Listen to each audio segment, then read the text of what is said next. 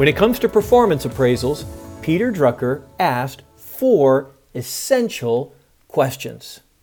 Welcome to On My Walk, the reading podcast that helps you capture reading's aha moments and apply them to your life and leadership. Yesterday was a great day, and yesterday was a very challenging day. The challenging part, and challenging parts usually have to do with challenging people, had me thinking about Peter Drucker's 4 performance appraisal questions, especially number 4. In fact, last night I went to bed with that single question on my mind.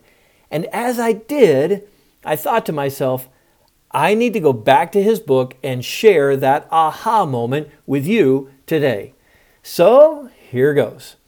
But first, let me give you the briefest review of The Effective Executive. Peter Drucker, considered by many as the father of modern management, wrote his book to say, effectiveness can be learned. Tommy, you can learn it. Your best friend can learn it. Your neighbor down the street can learn it. It's actually a habit. He called it a complex of practices. And when he said a complex, he was referring to an intricate association of practices, 5 of them to be exact. Number 1, know where your time goes. Number 2, focus on your best contributions. Number 3, build on your strengths and on the strengths of others.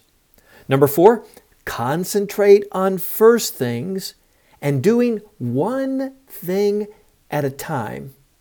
And number 5, make effective decisions. Now, in his chapter on making your strengths productive, he talks about the importance of utilizing performance appraisals to actually build on the strengths of others. And that's where he reveals his 4 questions. And when I heard number 4, it was like, wow, that was an aha moment for me. So listen to this. Appraisals and the philosophy behind them are also far too much concerned with potential. But experienced people have learned that one can't appraise potential for any length of time, ahead, or for anything very different from what a man is already doing. Potential is simply another word for promise. And even if the promise is there, it may well go unfulfilled, while people who haven't shown such promise, if only because they may not have had the opportunity, actually produce the performance. All one can measure is performance, and all one should measure is performance. This is another reason for making jobs big and challenging. It's also a reason for thinking through the contribution a man should make to the results and the performance of his organization. For one can measure the performance of a man only against specific performance expectations. Still, one needs some form of appraisal procedure, or else one makes the personnel evaluation at the wrong time, that is, when a job has to be filled. Effective executives, therefore, usually work out their own radically different form. It starts out with a statement of the major contributions expected from a man in his past and present positions, and a record of his performance against these goals. Then it asks 4 questions. A. What has he or she done well? B. What therefore is he likely to be able to do well? C. What does he have to learn or to acquire to be able to get the full benefit from his strength? D. If I had a son or daughter, would I be willing to have him or her work under this person? 1. If yes, why? 2. If no, why? This appraisal actually takes a much more critical look at a man than the usual procedure does, but it focuses on strengths. It begins with what a man can do. Weaknesses are seen as limitations to the full use of his strengths and to his own achievement, effectiveness, and accomplishment. That is such a good word. You see, there's a vast difference, Drucker says, between potential and performance. And I'm sure you've heard people say, wow, she has such great potential. Or, have you seen that guy? Wow, he has such great potential. And Drucker very wisely says, potential, and another word for potential is promise, is very different from what a person has done or is actually doing. So just because the promise is there, that really doesn't mean anything. promise, it may sit unfulfilled for years. So you can't measure on promise. You can't measure on potential. The only thing you can measure, Drucker said, is performance, what the person has actually done. And as you do that, you want to focus on the strengths the person brings to bear. Don't focus so much on his or her weaknesses. So we come back to Drucker and we say, well, how does one actually appraise performance? Drucker says, by asking 4 questions. 1, what has she or he done well? 2, what therefore is that person likely to be able to do well?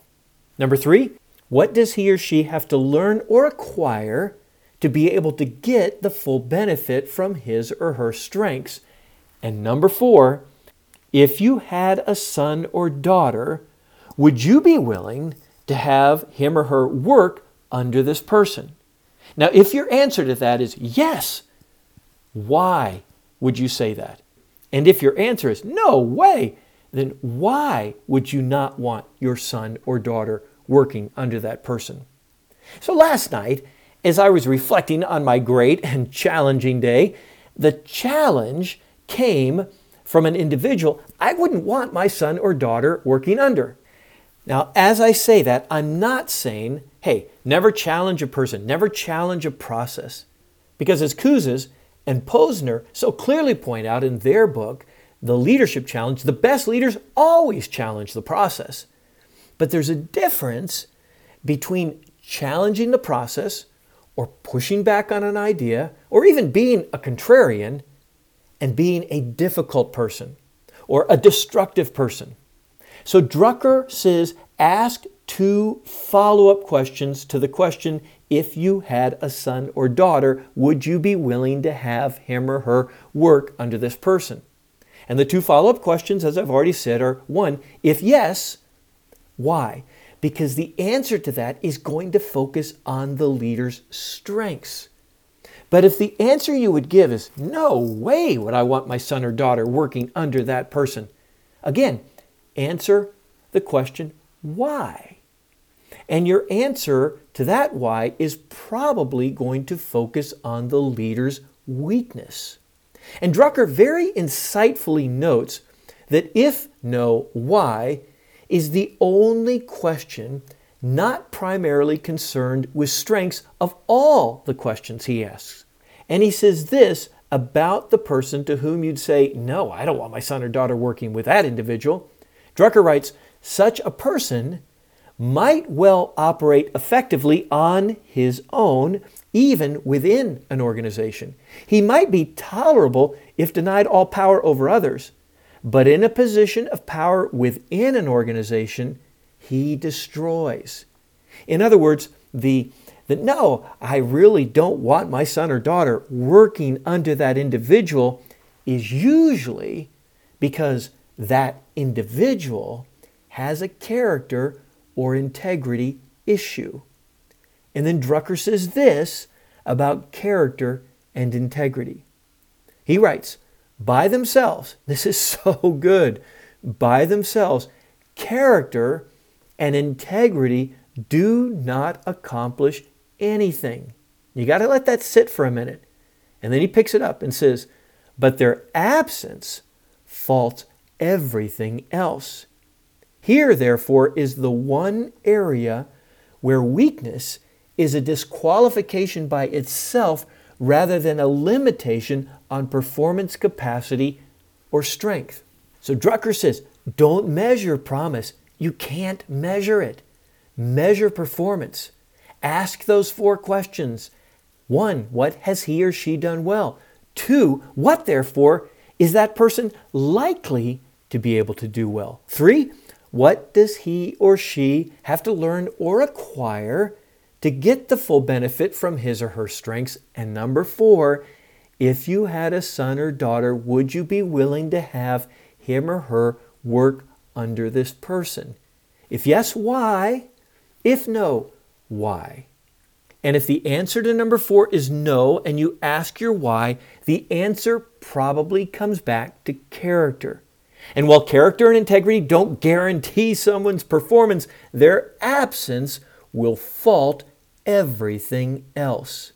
Peter, that is Peter the Apostle, not Peter Drucker, makes a similar argument in his second letter when he writes this: supplement your faith with a generous provision of moral excellence, and moral excellence with knowledge, and knowledge with self-control, and self-control with patient endurance, and patient endurance with godliness, and godliness with brotherly affection, and brotherly affection with love for everyone.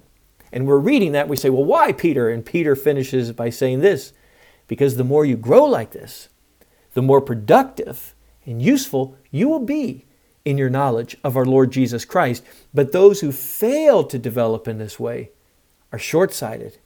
They're blind, forgetting that they have been cleansed from their old sins. So if you had a son or daughter, would you be willing to have him or her work under this person whom you're appraising? A yes answer is going to point to their strengths. A no answer is going to point to their weakness. And while leaders don't focus on weaknesses, a weakness of character is one which cannot be ignored. And that's my thought on my walk with Peter Drucker and his management and leadership classic, The Effective Executive. Now, the question I have for you is this: what will you do with that thought on your walk through life today?